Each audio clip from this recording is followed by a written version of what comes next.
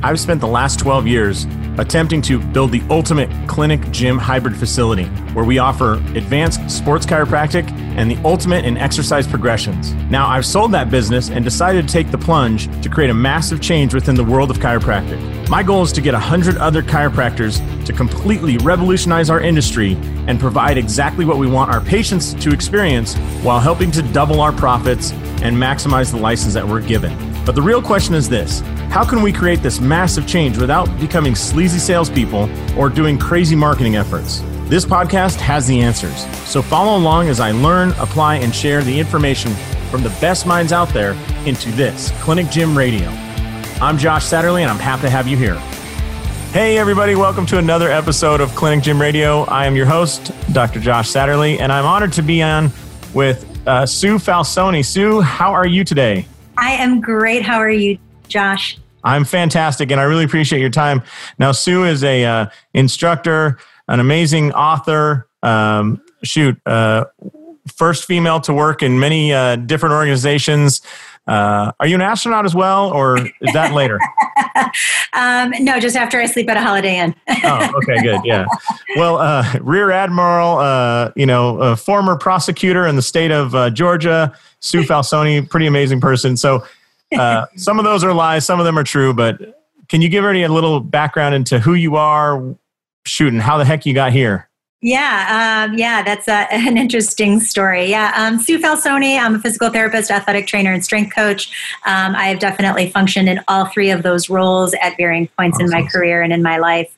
I used to be the vice president for Athletes Performance, which is now known as Exos, and started the physical therapy program there starting in 2001. I think I was Mark's 7th employee way back in the day.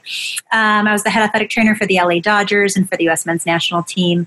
And then have been a consultant in varying roles to different NFL and NBA organizations and MLB organizations in the last couple of years.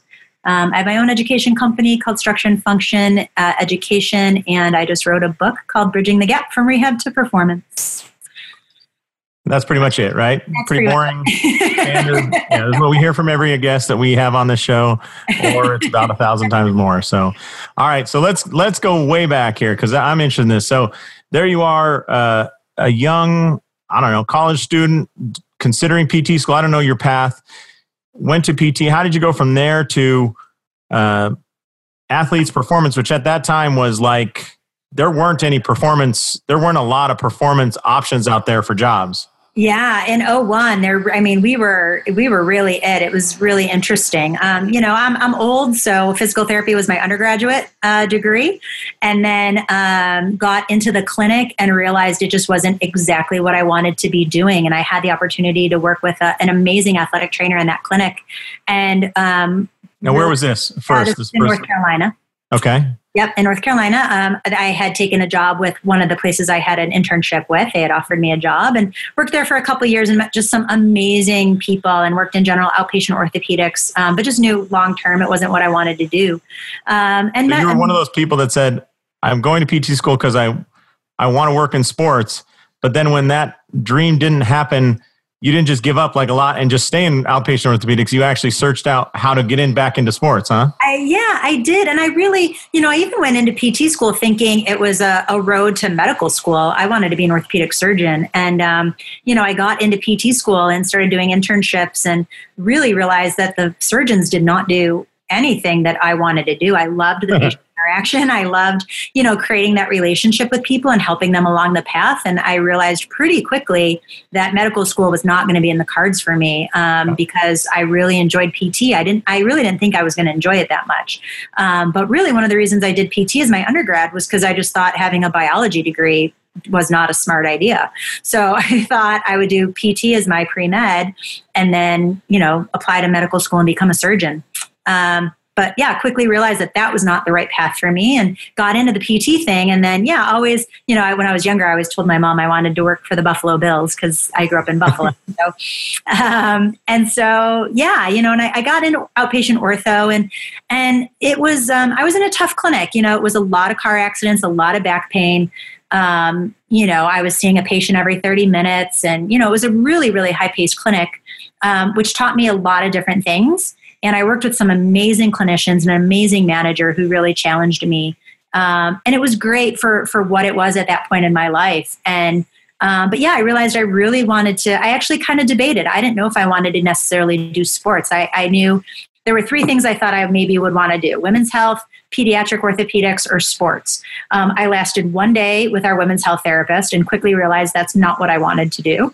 And then I did a lot because they knew I had an interest in the pediatric orthopedic thing.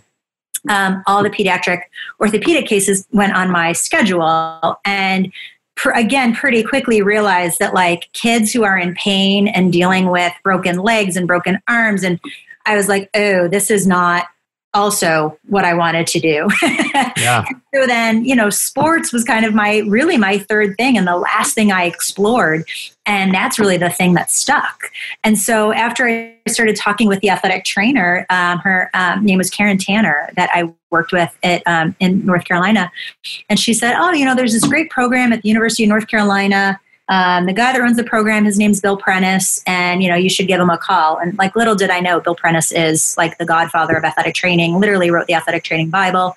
And this was back in 1998. And I called him and he answered his phone. Like that would never happen in this day and age. And he, answered all these questions about athletic training and the program. And they had this double major for physical therapists that, allowed a physical therapist to double major in human movement and then kind of have a concentration in sports. And they gave it to one person every year. And I thought, all right, if I get this slot, like sports is meant to be. If I don't, I'm going to probably switch gears and go into fashion design and like just completely switch gears because I was not enjoying physical therapy and outpatient orthopedics. Wow. And somehow I got the spot. So I went to North Carolina, to UNC, and studied sports medicine and was able to double major. And it was a really amazing time. And my one program, the human movement program, was super didactic. It was really very academic based. And then the sports medicine stuff was really very hands-on. And so I think the combination of those two programs for me worked perfect, even though it was really, really stressful. And at the same time, athletic training had just switched over to a curriculum program. So I also had to complete, I think, 4 undergraduate classes for athletic training. So I'm taking undergraduate classes with the undergraduate students that I'm supervising as a grad student. The whole thing was really backwards, but how I typically do things. So it kind of flows. That's awesome. Yeah, it was pretty It's cool. funny because that combination would give you, I mean, in my mind, you have a very good reactive tool set, meaning you can handle that athlete when they get injured right now, as in the athletic training, and then transition them to the proactive method or the proactive care where you're designing a rehab program for them long term, right? From day 1 to day 180. Yeah, that's exactly right. And then during my time at UNC, to make a little extra money, I was also doing personal training on the side. So I was writing strength and conditioning programs. Because you had so much extra time, right? Absolutely. So, but poor grad student, I needed to make a little bit of money. Yeah. And because I was in between 2 programs, so no one really had like a GA position for me that first year. Right. So I kind of had to figure something out. And so that was really my first time functioning as a personal trainer as well, was during college. So that was so there you are on the East Coast, and how the heck did you hear about, Athletes Performance, or I don't even know what it was called then. Was it Athletes Performance yet? Athletes Performance. So actually I hadn't even heard of it. I had dated a guy for 7 years from college, and we broke up, and, life was over as I knew it. And so You reconsidered fashion design and thought maybe that's what I should have done. Absolutely. And so, so we had broke up, and, I just wanted to move. And so I was actually going to move. I was a huge Red Sox fan. That's how I learned about baseball was off of the Red Sox. And, all right. And this was before they won any World Series. And I thought, all right, I'm going to move to Boston. I'm going to buy a season ticket to the Red Sox and just watch baseball all summer and figure out my life. And one of my best friends said, if you move somewhere warm, I'll move with you. And this is Boston before anybody had won, right? I mean, this was the Pats weren't killing it. Red Sox hadn't won anything. I just really enjoyed Boston as a city, and was like, I'm just going to go figure it out. And she said, no, move somewhere warm and I'll go with you. And I said, Florida? And she said, no, let's do Arizona. And I said, okay. So she we packed up my stuff. We drove across the country. We literally pulled off the first exit that said Phoenix city limits. We had no jobs. We didn't know anybody. We'd never been to Phoenix. And we got an apartment for, I think, 6 months. And it was just supposed to be like a temporary thing. It was never supposed to be something that, I don't know, stuck. And so then I actually ended up reading an article on Nomar. That was the year he won the batting title, and saw that he trained at a facility called Athletes Performance, and it was in Tempe, Arizona. And I looked it up, and it was like 10 minutes north of where I was living. And I called, and they hung up on me. They were like, oh, we just opened and we don't even have a fax machine, and like, call back. And they basically hung up on me. And then I decided to go down there, and I met a guy, met Brandon Marcello, actually. Brandon Marcello is the first guy that met me at the door, and he took me on a tour and walked me around. And I told him, I said, Did he have hair at that point? He did have hair at that point. This was a long time ago. It was a while ago. Oh, that's too funny. And so Brandon gave me a tour, and I said, I'm only working part-time this week. Do you mind if I volunteer and hang out? And he was like, no, we'd love to have you. And so I started volunteering a couple days a week. And, the more physical therapists is around, the more people are hurt. And, they just sort of started asking advice. And they said, hey, this guy always has knee pain when he squats. Like, you want to take a look at him? And so we just started kind of collaborating that way. And that was, that lasted for a few months. And then by September of 2001, Mark had offered me a job. And so that's kind of how it started. It was complete happenstance. I did not move to Arizona to work for AP, and it was total happenstance. So you walking in that building and getting a tour was essentially the start of their physical therapy program. Yep, that's exactly right. It was in 2001. That's awesome. And so over that time, for those people who are listening, I mean, you've been around. I've seen you on stage. I've seen you in books. I've seen you mentioned in 1,000 different ways. Who were some of the early people that you worked with there? Maybe not at AP, but that now are household names, but at the time Brandon Marcello was probably a young scrub intern. He's not an intern, but I mean, I can just picture he looks like a kid now with glasses, right? Like, and the guy's wicked smart now. But you're talking about, what was that, 17 years ago? Oh, absolutely. It was 17 years ago. I mean, we were all such kids. I was in my early 20s, and, Mark was a kid. I mean, I think Mark was, 30 years old or something, or 32 years old, 33. Same haircut? Yeah, same exact haircut. It was, we would always say his profile was the apostrophe in athletes.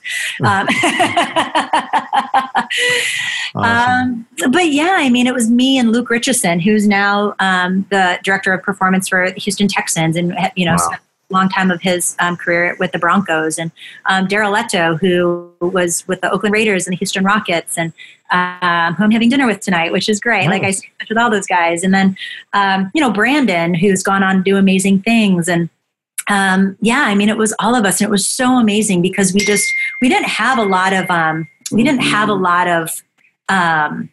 clients back then. And so it was great because if someone came in and I would be treating them or evaluating them, then the coaches like Daryl, Joe, or, whoever, like everybody would hang out. And then when they would go to do their workout, I didn't have a patient, so I would go watch their workout. And so it was really great because that's really how we bridged that gap from rehab to performance. Was the more I hung out with the strength coaches, the better a clinician I became, because I really didn't understand, even then after my time at UNC, I really didn't understand what it took to really get somebody back to high level sport. Being able to do three sets of 10 of a step up doesn't cut it. And so how do you move people at different loads at different speeds? And how do you make people perform for 6 sets of one? That's something that was really foreign to me as a healthcare professional. Something that was a little bit more understanding to me from a personal training standpoint, but even then, like, my personal training clients didn't have those high level goals, right? They just wanted to lose body fat and look good. I can imagine you as a PT. It's like, how do you rehab what's your rehab protocol for an ACL? And you spit it out, and then I go, what's your ACL rehab protocol for an ACL that's worth $10 million over the next 6 years? And you're like, let me go check my notes. Yeah, and that needs to be ready in 3 weeks instead of 3 months. Right? Like, how do you really push that envelope? And Daryl and Luke and Brandon and those guys all really, really challenged me to push myself. And there were a lot of times where I was like, no, he can't do that. And they were like, really? Can he not? Because he needs to. And there were times when they would really make me push the envelope in an ethical and appropriate way. But my rehab background was so conservative at times. Yeah, sure. I wasn't comfortable pushing the envelope. And so the more I hung out with the strength coaches, the better clinician I became. And that time was so formative for me. I know it wasn't a great business time for Mark, but it was so great for us as a group to really create programming that I think set the foundation for Exos as it exists today, because we got to really integrate with each other and spend so much time together that it's really one of the most special times in my life and in my professional career, for real. Nice. And did you help develop some of the curriculum for the clinician training? Yeah, absolutely. I was certainly had a large hand in creating the rehab mentorship, and obviously they've adapted it and modified and progressed it over the years as they should. And but yeah, I definitely had a hand in creating a lot of those mentorship programs. And I remember when we first decided to do a performance mentorship program, let alone the rehab mentorship program. To be able to work with those guys and create that program was pretty fun. It was really cool. Hey, we'll be right back with our interview with Sue Falsone after this quick message. Hey, I know you've heard it before, but we now have a sponsor. Clinic Gym Radio is now being sponsored by the Chiropractic Success Academy. What is the Chiropractic Success Academy, or the CSA? Well, it's a group of two doctors, Dr. Bobby Mabey and Dr. Kevin Christie, who put together what they felt was the principal training system for chiropractors in private practice.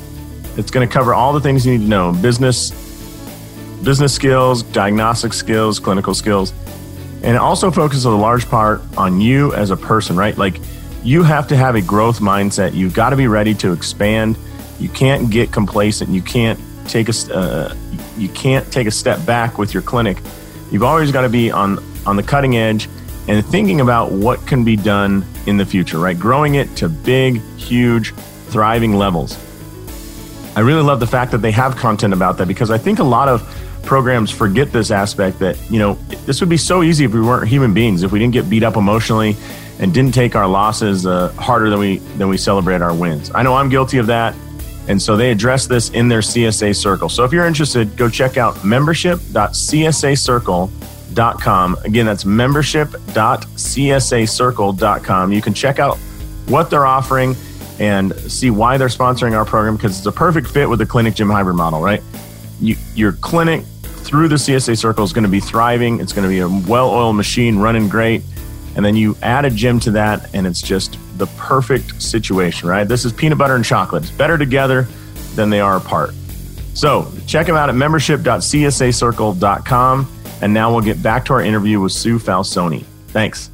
Well, let me ask you, because you've seen this, the skill set that you're seeing in the standard, sports PT, sports chiro world is so much different now than it was when I graduated in chiropractic college 12 years ago, and just in that, like when I graduated, it was considered kind of forward to have a soft tissue skill set, like, oh, I'm ART certified or I have Grasson training or something. Now you better have that. For the last 3 or 4 years, that's baseline now, Yeah, and now it's like the chiropractors are developing these great rehab skill set. But what are you seeing? What did you see back then was the need, and what are you seeing now with? You have a structure and function is on the cutting edge of doing great classes for people who are pushing the envelope now. What are you seeing that trends that have developed? Yeah, I think obviously dry needling is a pretty hot trend right now. And, I have a whole education company sort of surrounding dry needling education and cupping education. And I'm the first to say that those things are amazing and they're tools. And obviously I've built a part of my business around it. But at the same time, they're one tool that I use. They're certainly not the be all and end all for anything. And I think that if we can learn anything from history, is that there is no be all and end all tool for every single patient and every single person. It's about how I think a lot of times clinicians mistake tools for their philosophy. And I think what we need to do is make sure we have a solid philosophy of how we approach our patient care.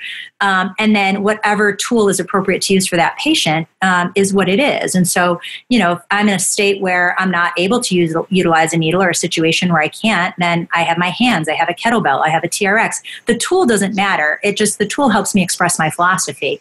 And, my philosophy is to restore and maintain homeostatic balance within my patient, whether that's biomechanical, biochemical, psychologically, whatever that may be. And so whatever tool I use doesn't necessarily matter. And I think that a lot of times clinicians confuse tools with philosophy. Ooh, that's a great line right there. I should just pull that out and make that into like an Instagram meme. Yes, that is a good one. Yeah, nice. And so when you are working now in your coursework, your classes, are they mostly for physical therapists? Is that who you're seeing come through? Athletic trainers? What's the licensing that you're seeing come through those courses? Yeah, from a dry needling perspective, the majority is physical therapists, athletic trainers, and chiropractors. Okay. And so, just like it's all dependent on your state rules and regulations. Oftentimes we usually have one either like physician or nurse in every class as well, which is really interesting. That's great. Yeah. Yeah, which is really cool. A lot of times non-surgical sports medicine physicians are looking to add and to decrease the amount of injectate that they're using. And so a lot of times they're kind of turning towards dry needling, which is pretty cool. They're going from wet needling to dry needling, huh? Yeah, they're going from wet needling to dry needling. And there's some interesting research to kind of support that it's not really the injectate, it's the fact that you're creating a lesion and that you're forcing the body to kind of go through this healing process. And so really that's kind of why the concepts of prolotherapy or certain things work. Mm-hmm. It's not necessarily what you're putting in, it's just the fact that you're creating a lesion, which is kind of interesting. Right. It's essentially an extrapolation of the idea of stem cells, right? Like, it's not a foreign matter. It's just get the body to do what it originally did and you'll be in great shape. That's absolutely right. Stimulate the satellite cells in the area to differentiate accordingly. Yeah. Man, you have a great vocabulary, Sue. Thank you. This is pretty. That's right. Wait till we get into a couple bottles here and then you'll really start coming out with the knowledge, right? Nice. Well, so you're doing some consulting. I know you worked in professional sports. I do get some questions every once in a while, folks that are truly interested in going into professional sports. And I know it's a super easy path. It's very clear to outline. It doesn't take any luck and you don't have to have any perfect timing. But what tips would you have for people who are interested maybe to get in the college setting or professional? I'm saying professional as in could be minor leagues and developmental leagues and whatnot, but get into those situations. Yeah, do what I did. Be in the right place at the right time. That's exactly how I got my job. And walk into the right buildings that turn out to be very big deals and that kind of stuff, Yeah, that's right. That's exactly right. Yeah, I mean, a lot of people ask me that question and I'm like, I've just had really, really good timing. Not to diminish it. I heard Al Vermeil speak, who, everyone typically knows who Al Vermeil is, but he was a strength coach for the Chicago Bulls during their heyday. And, I watched him give a keynote lecture once, and I don't know if this is his line or if he stole it from someone, but I always attribute it to him. He's like, luck is when opportunity meets preparedness, right? And so I'll admit I've had a lot of luck. I've had a lot of opportunities that presented themselves to me, and I was prepared to take them when they were presented. And so, I've had a lot of luck when it comes to that stuff. I always tell people when it comes to these jobs, these jobs aren't often posted on job boards. These aren't things that oftentimes you're applying to. It is a lot of who you know. And so you didn't search Craigslist for LA Dodgers. That's what popped up. Yeah, head athletic trainer opening. Yeah, oddly enough, it wasn't on there. It's under the professional baseball index. Yeah, you got to click on that one. But anyways, I didn't know. Yeah, so these things aren't posted, and so it's one of those things where I always tell people you have to meet people. If you want to work in professional baseball, you need to be at the professional baseball athletic trainers meeting in January, right? If you want to work in football, you need to be at. You need to get an internship. I think they did a study in the NFL and they looked at I think it was 85% of the athletic trainers in the NFL had an internship in the NFL, right? They hire from within. And so, sometimes you've got to do one of those jobs or go to one of those conferences and meet people in order to create relationships. and to get those opportunities. And the more people you can meet at conferences in the area that you want to be in, the better chance you have, right? And creating, it's not just about having the skill set. You absolutely 100% have to have the skill set, as we talked about. Like that's the preparedness that Al talked about, right? Yeah, and that's the minimum standard. There's a lot of people that have the minimum standard, aka the education and the skill set to work in that setting. But, do you understand the schedule? Are you willing to make the sacrifice of not going to a whole lot of family reunions and weddings and funerals and all of this stuff? And, do you have the ability to communicate with the high school level, high school educated athlete and the athlete who is also a Ivy League graduate, right? And so can you communicate with a lot of different people from a lot of different backgrounds, from a lot of different countries? I mean, when I was with the Dodgers, I think we had 6 or 7 countries on our team, right? So that's a lot of different cultures. It's a lot of different, that's a lot of different people. And so there are a lot of intangibles. The minimum is, do you have the skill set to work in that setting? And so, you've got to meet people and kind of really find out what the job is about. I think people think it's way sexier than it is. Just out of curiosity, what's the earliest you've shown up for work? You're in professional sports. I think people overlook this aspect of it. Absolutely. You know what? Mine's actually probably not that bad. I think the earliest I've shown up is 5 a.m.? Yeah, which is really not that bad in the grand scheme of things. What's the latest you've... Up at 3:30. Yeah. Well, I have some friends that work in... ridiculous. Just refuse to do that. Well, it depends on the sport, though. I mean, baseball's an evening sport. I have had some friends in golf, and they're sometimes at the course at, or they're up at their hotel at 3:30 or 3:45. Because if you have a 7 o'clock tee time, your player has to be warmed up by then. That's right. That's right. So it is I mean, I've worked more. Yeah, exactly. And what's the latest you've stayed in the training room actively working? Oh gosh, 1 or 2 in the morning easily. Yeah. Yeah. People. So when people say they want to work in sports, it's like, I hope you realize what that really means.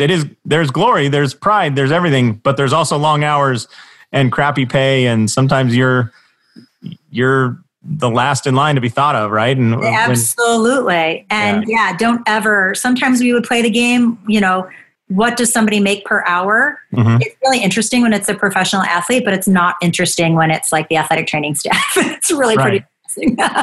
Even the head athletic trainer, you're still dividing on, let's see, I can, every hour I can buy half of a top ramen. That's right. It's definitely not for the money. That's for sure. For those people that may be going down that path, can you share maybe one memory of the absolute worst, lowest moment in your career, and then one the absolute pinnacle of it? Like, because you get both, right? I mean, compared to the outpatient orthopedics, your highs aren't as high and your lows aren't as low. But when you're in professional sports, you're fully invested in the success of that team and those players, and sometimes it doesn't work out. Yeah, it is. It's really, really hard to not let your highs get too high and your lows get too low. You have to be as much of a steady Eddie as you can be, and you can't get wrapped up in wins and losses. It's easy to do that, right? But bottom line, with management breathing down your neck about wins and losses, right? Yeah, absolutely. I mean, but I'm a healthcare professional. I've got nothing to do with wins and losses, and you can't get wrapped up into the outcome, which is easier said than done, right? When you're in the playoffs and you're right, it's like such an exciting time. But I mean, I think, I'm trying to phrase the story in a way that it won't make the person identifiable, but I can remember a time where I was rehabbing somebody from an injury, and,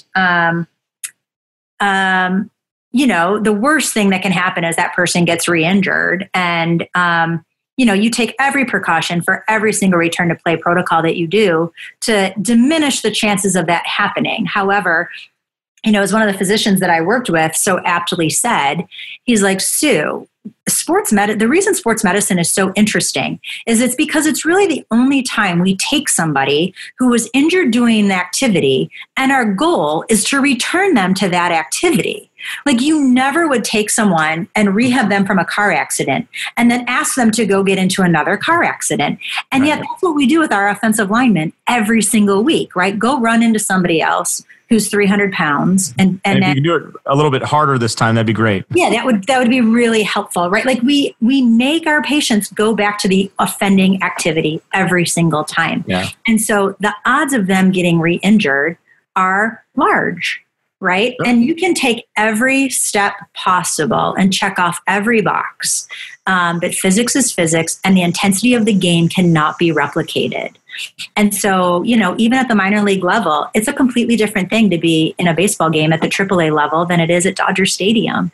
And so, you can have running times, you can have pitching velocities, you can have all of these different things, but bottom line, the intensity of the game is what it is, and it's really not replicable. So the odds of them getting re-injured are fairly high. And so when that happens, it can just be so devastating for the athlete and for you as a healthcare clinician. Like, what did I do wrong? What step did I miss? What box didn't we check?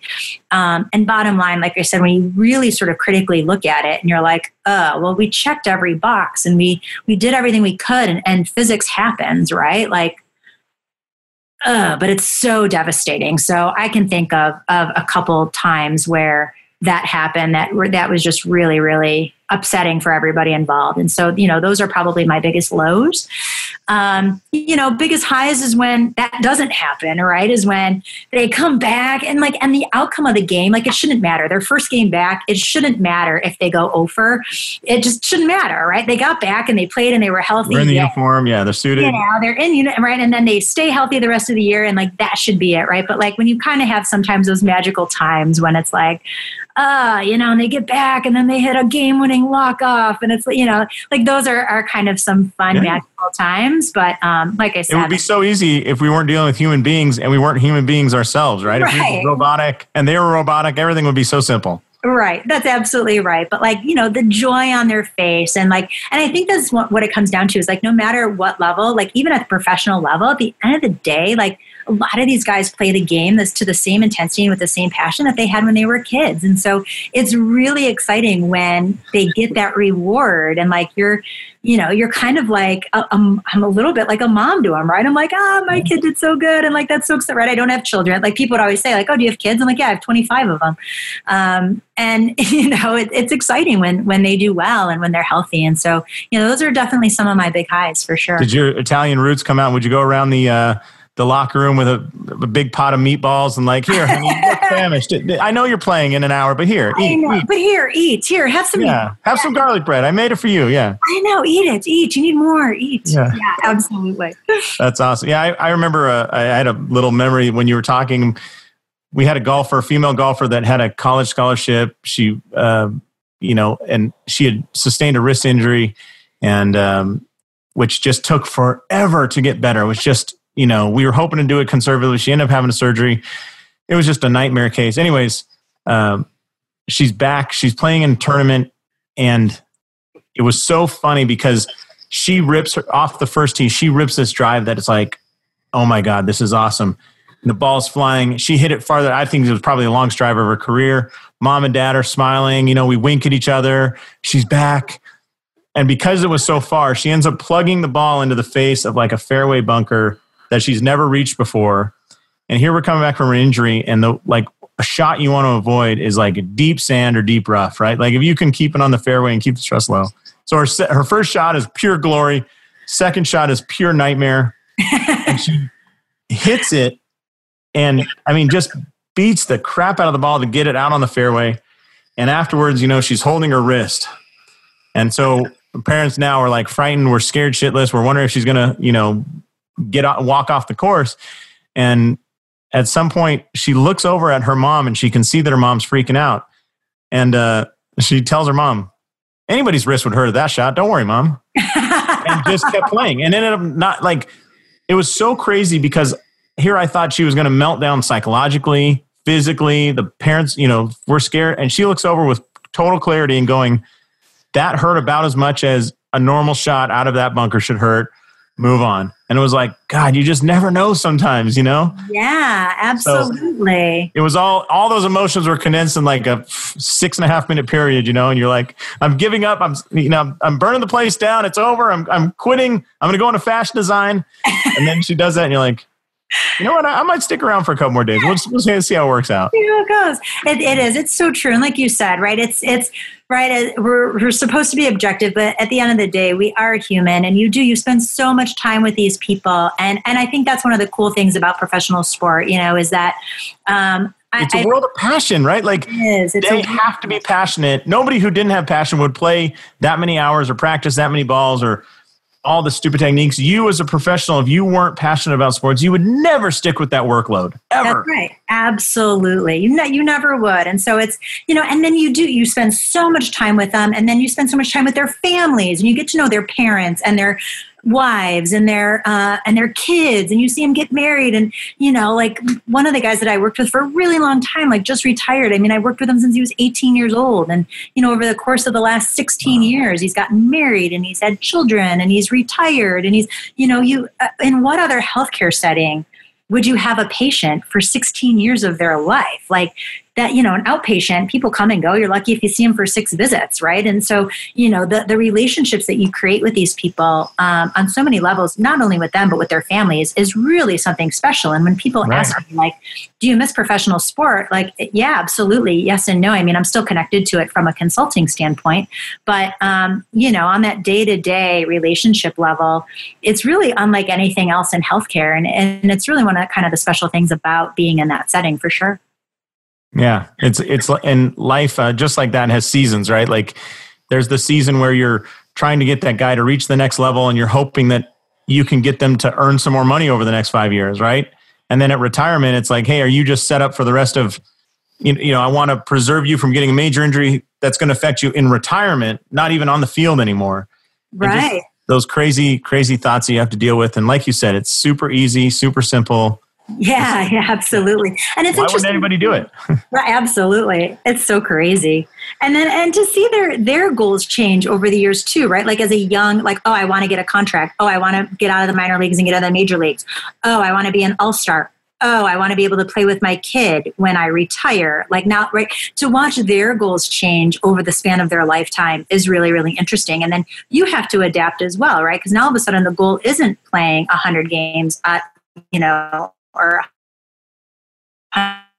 too. It's how do we preserve your joints so now you can be a father, because now you're looking at retirement. And so all of a sudden, as their life goals and their professional goals change, like you have to adapt and change with them too. So it's really, again, like no other opportunity in healthcare that I can think of would really allow you to shift someone's goals, through the lifespan like that. It's pretty cool.